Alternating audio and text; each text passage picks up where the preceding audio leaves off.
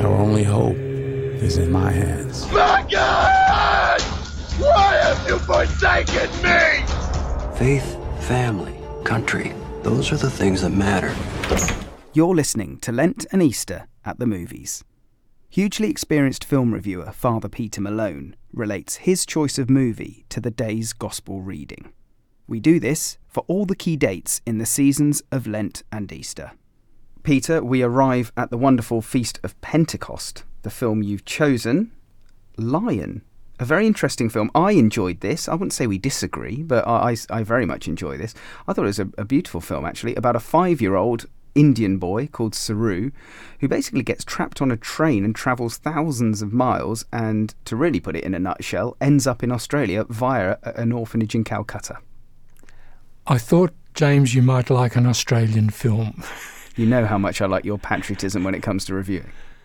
Well, it's very hard to find a film for Pentecost unless you've got something on sinfulness and repentance or something like that.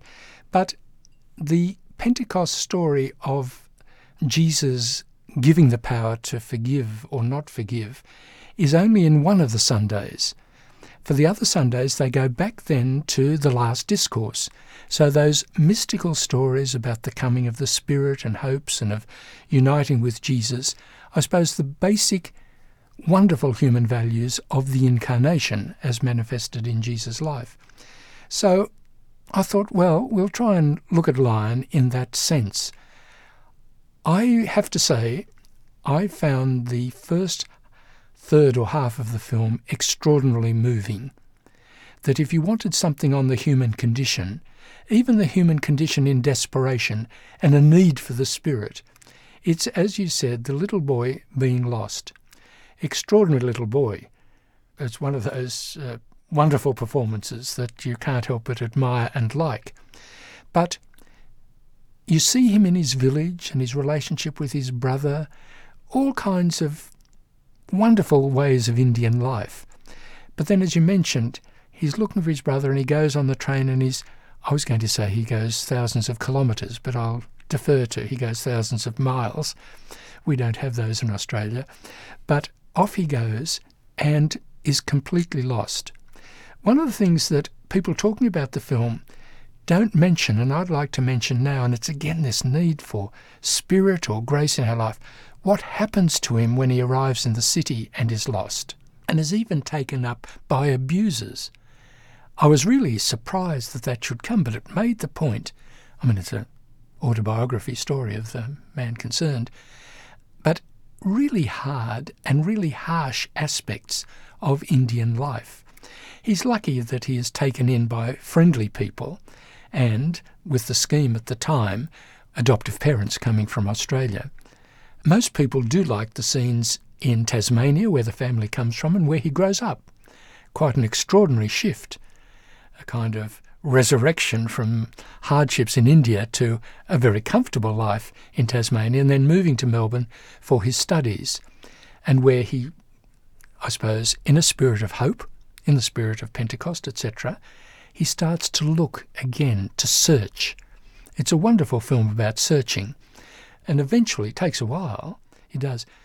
And so he finishes up, my spirit soared again, in the spirit of Pentecost, that there is the coming of the Spirit, there is new life, unexpected life and encouraging life, as he goes back with his adoptive mother and finds his mother, finds out the sad truth about his brother's fate.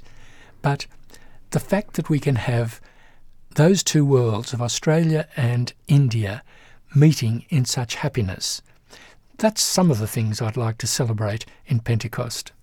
I think as well, they're a sort of subplot but part of the main plot. He has a very troubled brother as well, doesn't he? Or brother by adoption, who also comes from India, repetitively hits himself on the head. Who knows what traumas that boy has been through at that time.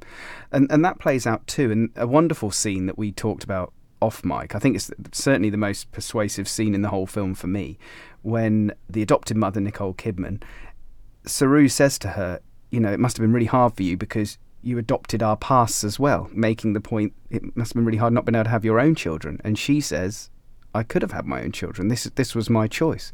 Terribly moving, wasn't it? I think it's a wonderful scene. I knew you were going to mention it, so though I didn't mention it before this, but I would like to commend that scene.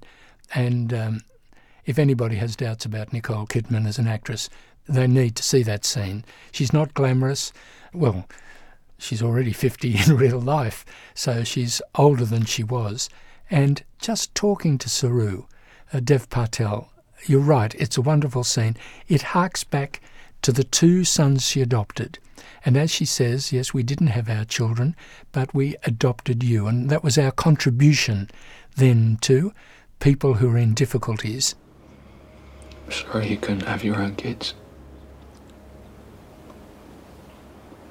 What do you say? I mean, we